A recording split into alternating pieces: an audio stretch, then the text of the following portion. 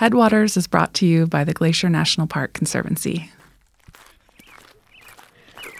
Can you grab my wallet too, just in case I need the ID? Yeah. You will need the ID. Tom Hanks is going to greet us like Polar Express style. There it is, Michael! Oh my God, it's coming quickly.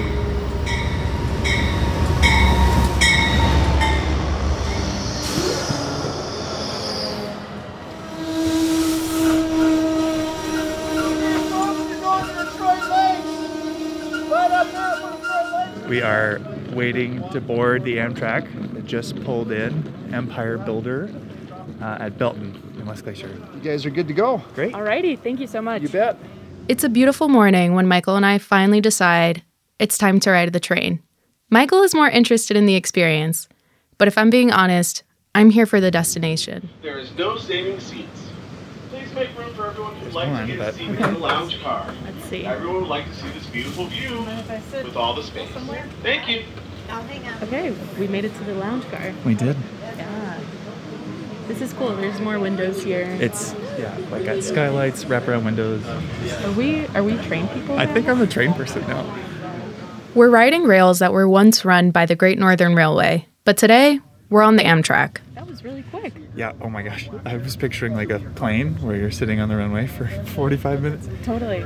But it was so smooth I didn't actually feel it. I just saw the trees go by. Yeah, genuinely. It is so beautiful. The nice thing about riding the train this early in the morning is that you have beautiful views with that morning light. We are right along the river. Yeah. JJ and Louis Hill are revered here, the father and son duo who made Glacier the destination we know today. But while JJ Hill cared about express shipping, Louis saw the potential of tourism. For 40 years, this was the only way to get through this canyon, really. James J. Hill rode on this line.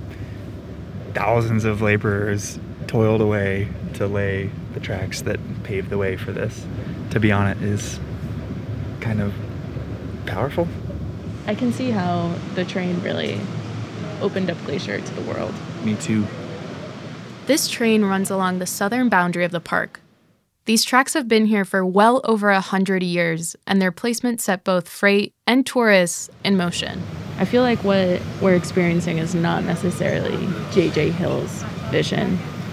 So I think what we're actually experiencing is a little bit more of Louis Hill's vision, his son. JJ saw passenger travel as a waste of space. Louis saw an opportunity. Yeah. We'll be disembarking at the Glacier Park Lodge. That is where this history starts. Hopefully you'll be arriving in East Glacier here in the next 20 minutes. If it is your final destination, now's a great time to return to your seats and collect your belongings. Okay, we gotta say goodbye to the lounge car. Go back to our seats. Bye, lounge car. Bye. In the decades just after the park was established, the train was the primary way to get here. When visitors disembarked at the Glacier Park Lodge, they were greeted by Blackfeet people in full regalia, paid by the railway to sing and dance, and to promote Glacier as a place to see the, quote, vanishing Indians, unquote.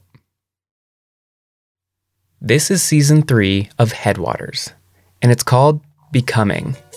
It's a collection of histories about how Glacier National Park came into being.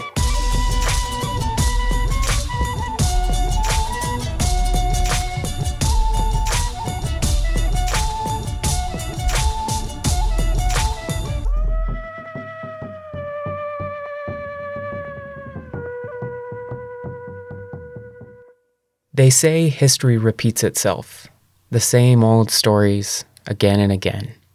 One of those stories is people doing just about anything for another ounce of power or wealth. But just when you think history is making another spin back around, you notice something different. That just because something started as a scheme to get rich doesn't mean it stayed that way. This is one of those stories. This episode is about the economic forces that pushed Glacier National Park into existence. But it is also about the people who got rolled up in that history and found a way to make it their own.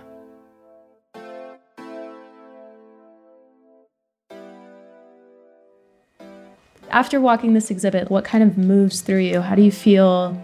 A feeling of I guess some more pride, dignity, but the closeness that I felt, all those people that are gone, I start thinking of them, my grandmothers and my mother, and how that whole era is, it is a piece of history now. And when I was younger, I always thought, time was so forever. Now it's short.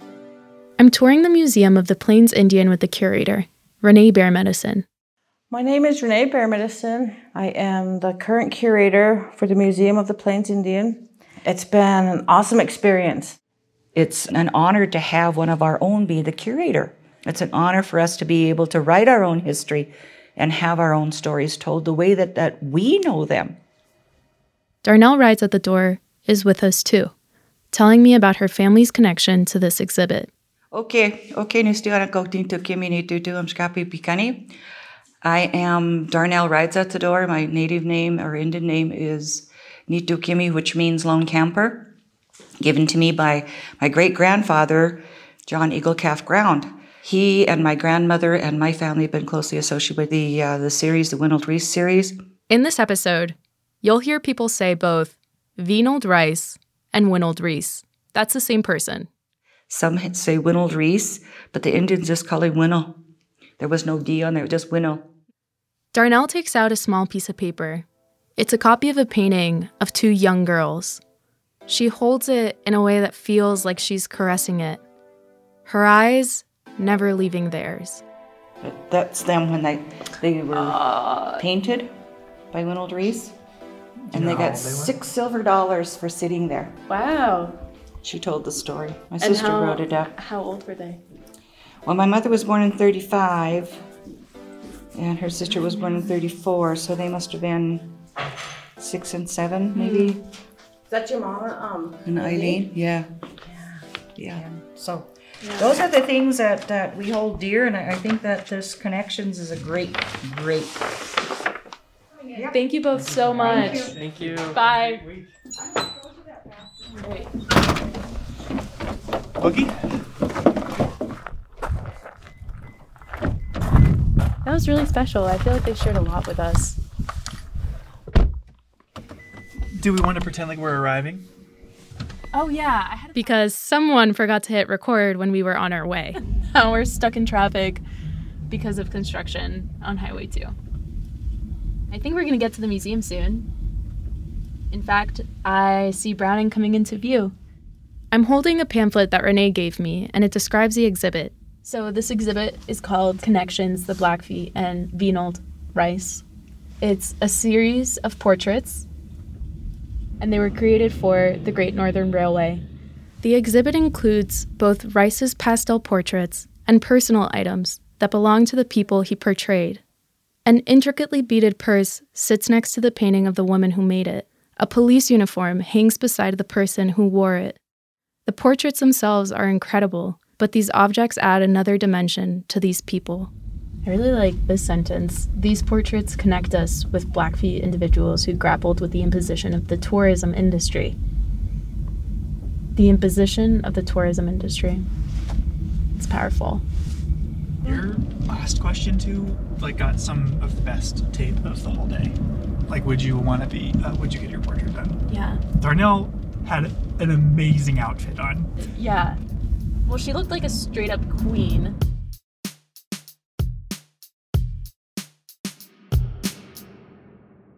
I'm interviewing Bill Schustrom, one of Glacier's longest tenured rangers.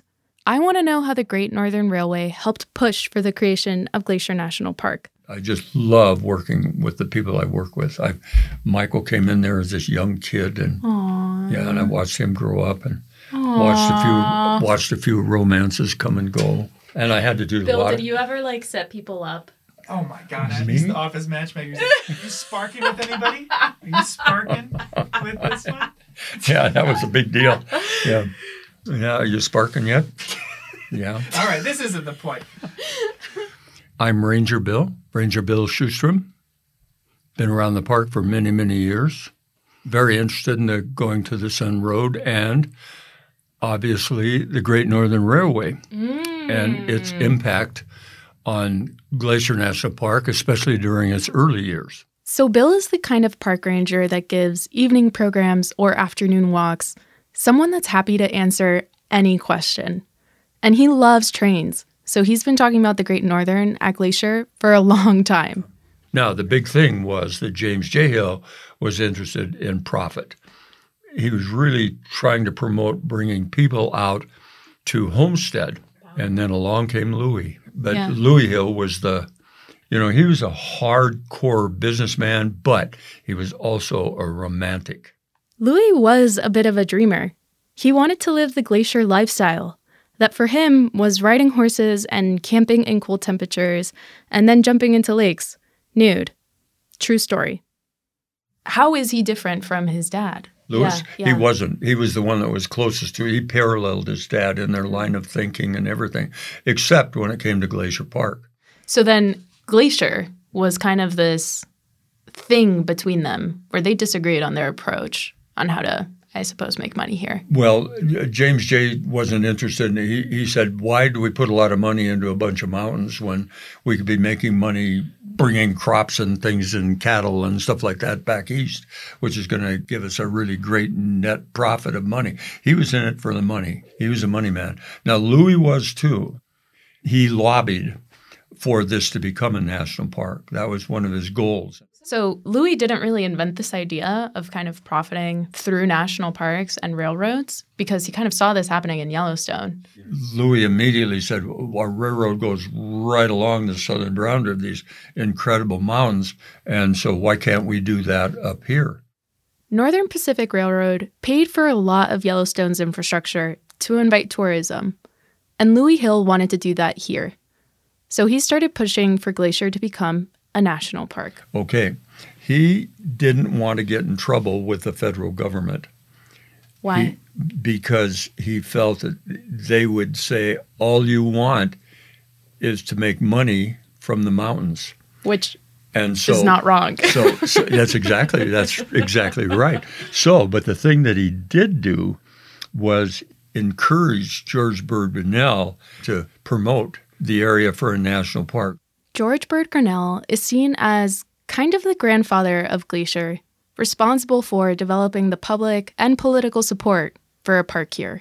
So Louis just kind of came in on the tail end of it, very much wanting it to happen, but didn't want to get his name out there with the idea that the feds would say, we're not going to do it because all you want it for is the money. He was so ready for it. Like, he already had construction happening. The Belton Chalet, he already had these plans in motion. Oh, yes. And then, on May 11th, 1910, this place got a new name, Glacier National Park. And soon after, the hotels came. It was becoming a destination. And right away, bingo, the Belton Chalet went in. In 1911, the park had a budget of $15,000, which even then was basically nothing. But the Great Northern Railway was ready to pick up the slack because they stood to make a profit. They spent over $90,000 in 1 year, 6 times the park's budget, and continued to outspend the park for the next decade. He was looking ahead. He was a far-reaching person. He had a vision. He followed every single thing of the construction from the beginning to the end. He was involved in that, and to make sure it was what he wanted. It's impossible to know what Glacier National Park would have become without the influence of Great Northern.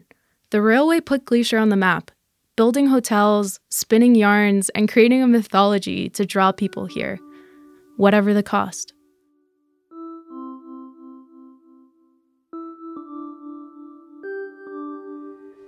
Do you think you would have sat down for a portrait? I don't know. That's a good one. So I don't think I would have at the time. Might have been if I was along with my mother or my grandmother and they happened to be there. Yeah, maybe.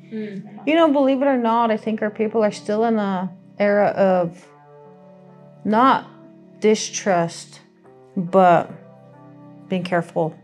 And we still have that guard up. And the question arises, what are we being used for? Yes. It's almost like we're props. Like, a lot of people come in here and they take pictures and whatever, and then they make calendars and they go somewhere else, sell them. So it was a big thing. You know, they really utilized the Blackfeet Indian people to launch that tourism in Glacier National Park. The Blackfeet were used, I might even say exploited, to promote Glacier as a destination. The railway had their portraits painted, then used those portraits on posters, calendars, playing cards, so many of their promotional souvenirs. And that's happened in our families. My daughter, when she was about 4 or 5, we were camped over here at the campground, her and my sister's daughter, they're close to the same age. Somebody peeped in our lodge and took a picture of them, and we had just dressed them to go to dance. And Smokey's aunt found it in Glacier Park on sale and bought it and said, "This is my relatives." And so Native people were, I guess, part of that history. So there's the good history, and there's the history that's the true history, and there's also the history that's from our perspective.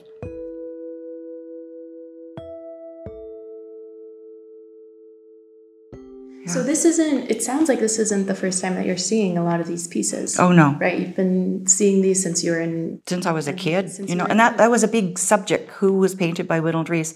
The last 2 living people were my mother and Floyd Middlerider, and my mother passed in 2020, so she was the last one. My mother's a great historian. Told us for years, I was one of the ones painted by Winald Reese. Well, none of us believed her. Oh, yeah, right, And then it came to be when I believe a book came out with Reese's prints in there, and they were inside the book. I said, "Okay, your mom, we believe you now." She said, "Yeah." And then she told us a story about getting those 6 silver dollars. She said, they didn't really mean a hill of beans. She had a way of talking. She had a language all her own.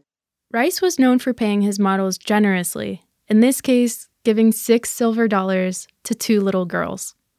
Darnell, do you remember any more details of your mom and aunt being painted by him or other family members? Everything had to be perfect. Grandma said we had a lot of preparation to do. She said then when we were called to go greet the tourists, Getting off of the train, coming to East Glacier, usually it was groups, but a lot of times it was special groups like dignitaries, presidents, people of prominent nature. There were people that came from all over the world would come to Glacier Park. And the ones that were the biggest advertisers were the Blackfeet people. My grandparents were part of that. It was Darnell's family who would greet visitors to the park when they got off the train. Her family was one of many who helped sell the romantic image of the park. They couldn't do a lot of the things that we can do freely now. It's a part of me that I've always had that I shouldn't be in there because I didn't feel like I was welcome. Mm-hmm. Now we go up and bless the big hotel. We go up and welcome the tourists, not like my grandparents did, but almost on a similar basis. So the relationships have changed. A lot has changed. They say history repeats itself, but I've also heard something else, that it doesn't repeat itself, it rhymes. I like that better. After walking this exhibit, what kind of moves through you? How do you feel? It is a piece of history now. And when I was younger, I always thought, time was so forever. Now it's short.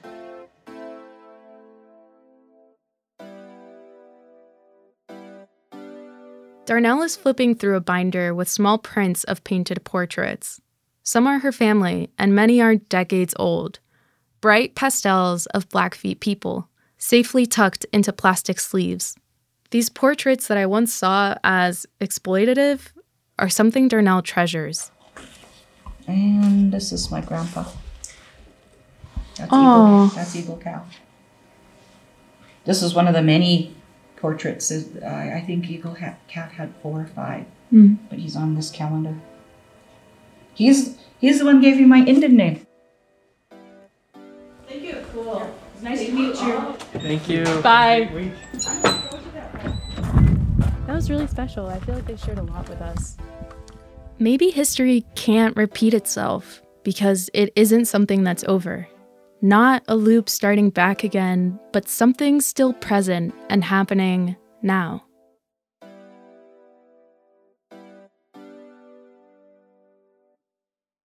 A friend once described it as a medical affliction. And he said, once you're bitten by the glacier bug, there is no cure. So I'm not looking for a cure, and I'm having a hell of a lot of fun being infected. That's Ray, and he might be one of Glacier and Waterton's biggest, and if I may, nerdiest fans. I'm Ray Jeff. I'm a writer. My focus is on Waterton and Glacier International Peace Park, and I'm from Calgary. Why do you study history? I study history to know why. The questions have just kept coming. I learn a little bit, and I want to know a little bit more. Yeah, I can certainly relate to that in pursuing this story.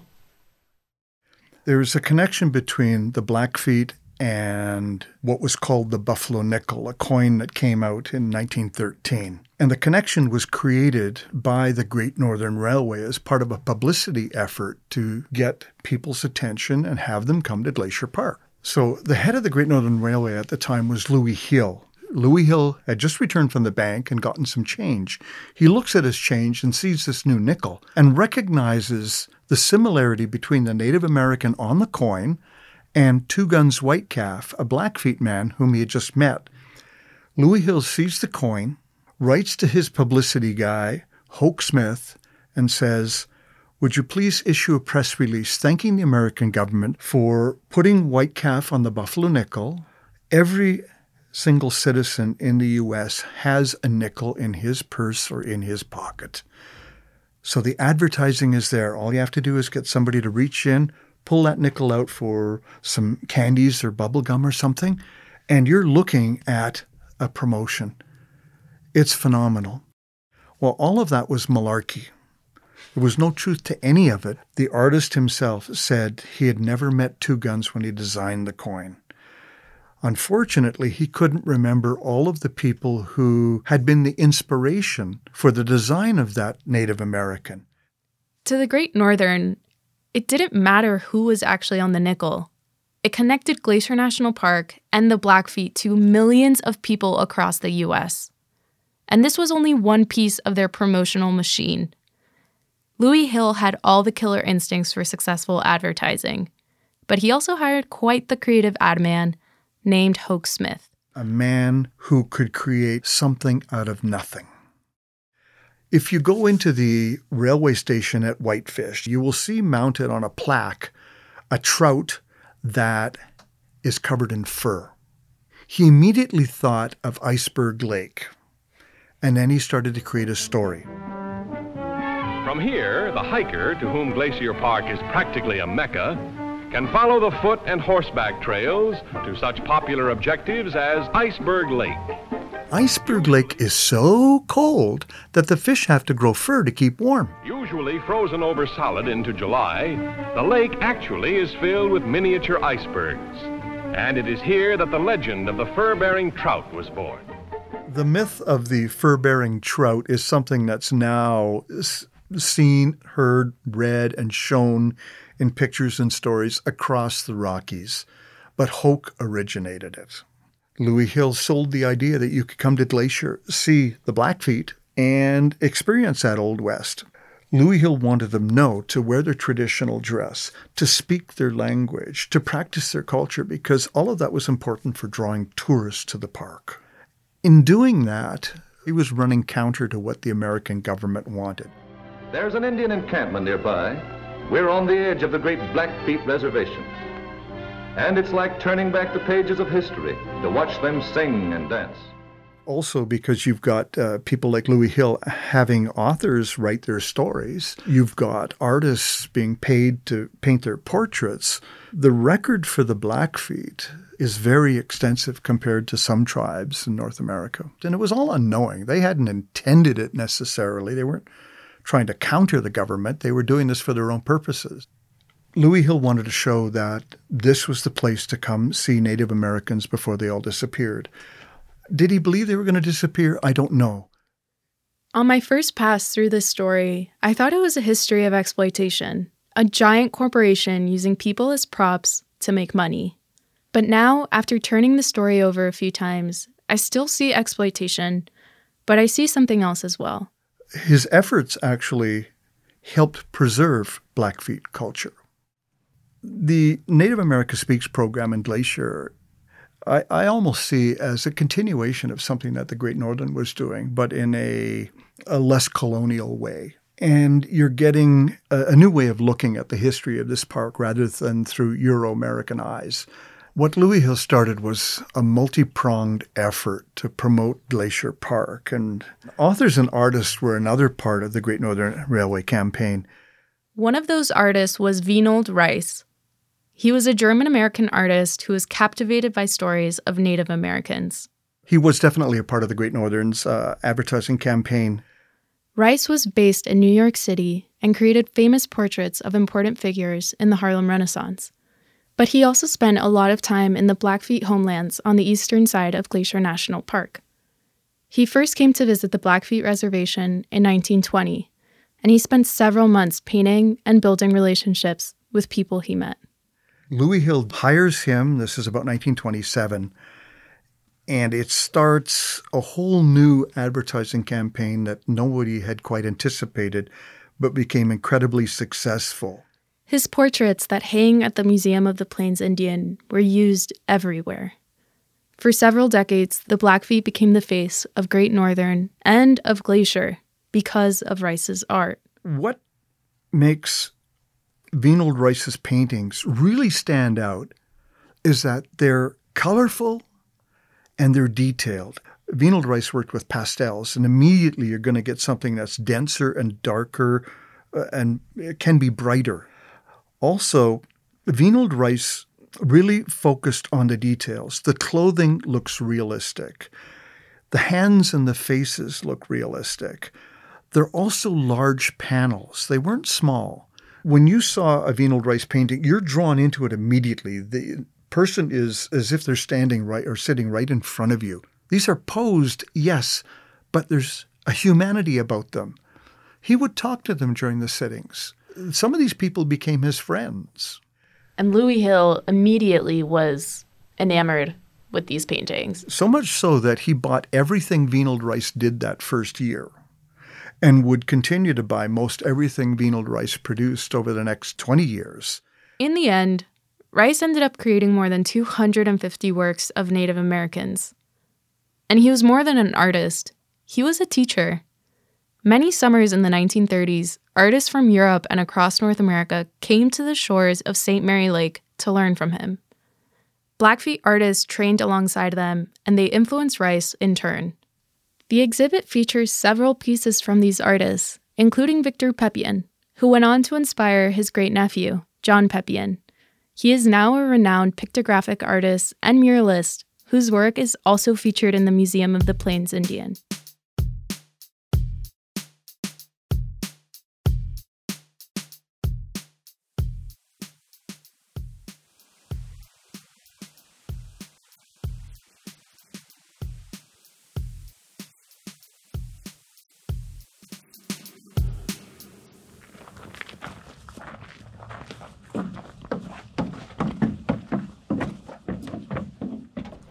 We're going in through the back.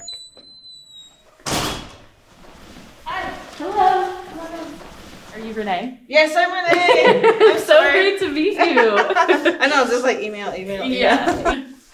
Okay, well, we can start in here with the intro panel. We walk into the main gallery room, which has the intro panel and several of the portraits on display.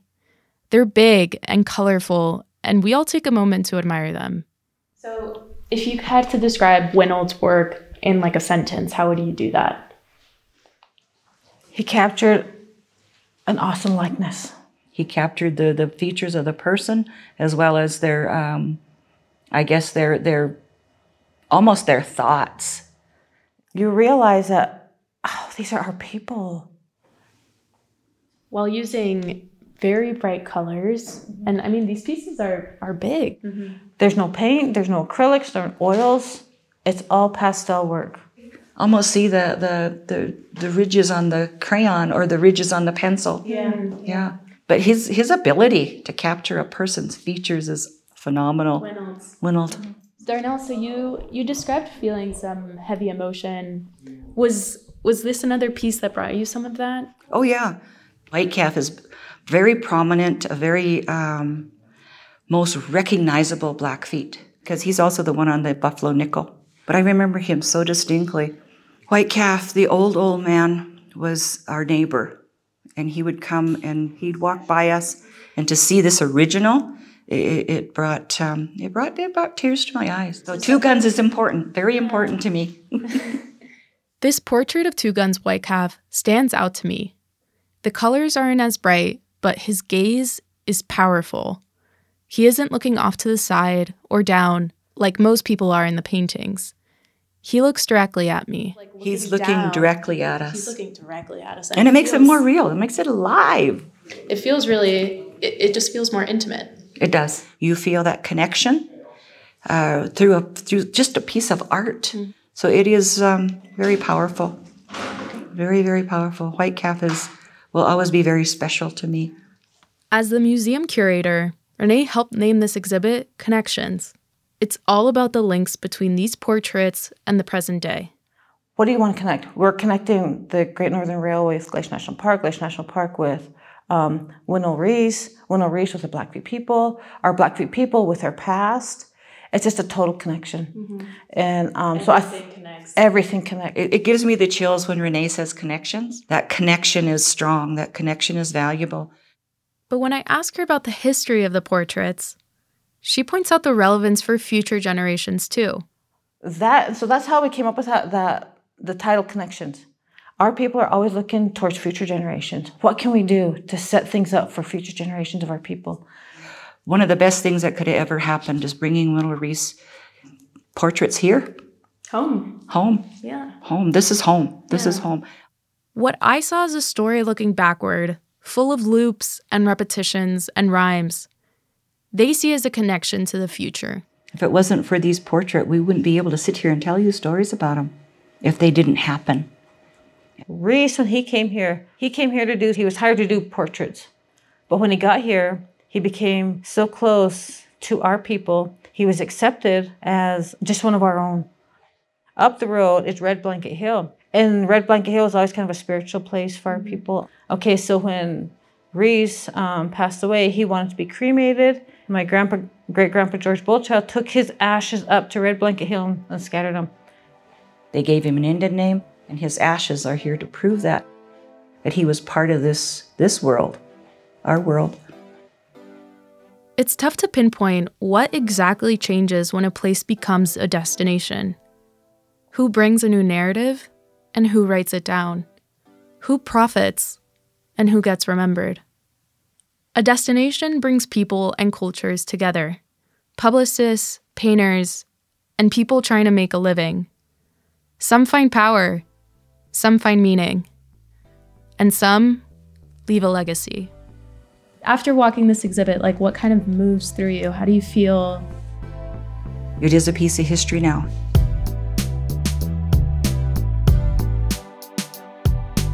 And it's like turning back the pages of history to watch them sing and dance.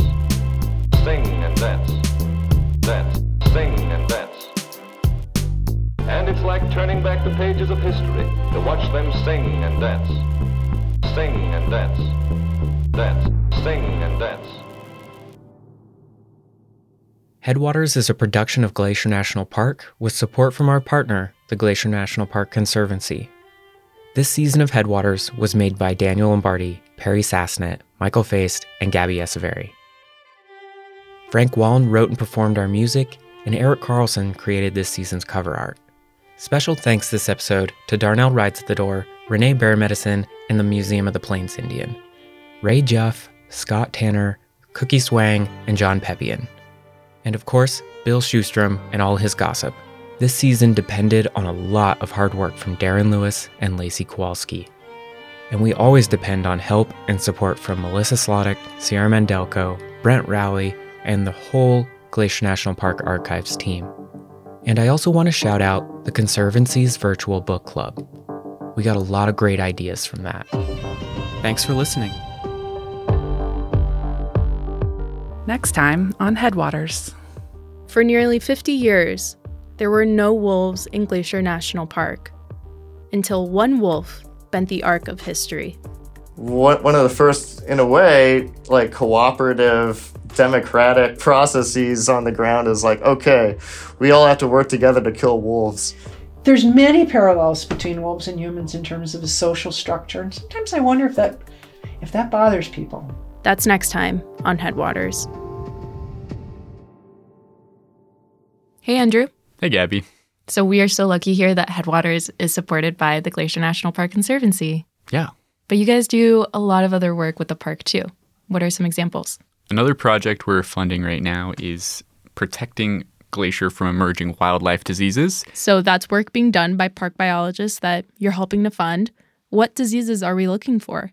We're looking for a handful of diseases that have not yet been found in park wildlife, but we want to make sure we identify them right away if they do reach this area so we can take preventative measures. So what kind of diseases are we talking about? So one is the rabbit hemorrhagic disease, which affects rabbits, but it also can affect pika because they're lagomorphs. They're related to rabbits and hares. Oh, no. So whenever a dead rabbit is found in the park, it's tested for rabbit hemorrhagic disease, though it has not been detected yet in Glacier. They're also looking for avian influenza and chronic wasting disease, which affects ungulates, our deer and elk populations. And chronic wasting disease has been detected very close, within 20 miles of Glacier National Park. So now when we find dead deer, they actually will cut out the lymph nodes and send them to a lab to be tested because that's the only way to determine if a deer has chronic wasting disease. Wow, this sounds really important. Yeah, it's not the sexiest project, but it's so important for keeping our wildlife safe. Absolutely. So if people want to learn more about this project or about the Glacier National Park Conservancy, where can they go? They can check out our website. Just type in glacier.org and you'll be there. Have you stayed at the chalets? I did stay in the Prince of Wales. My wife and I stayed there one night. How was that? It was elegant. It was all a bunch of high rollers from Kalispell. So they said, well, what are all the poor people doing today? And I looked at my wife and she looked at me. We said, here we are, baby.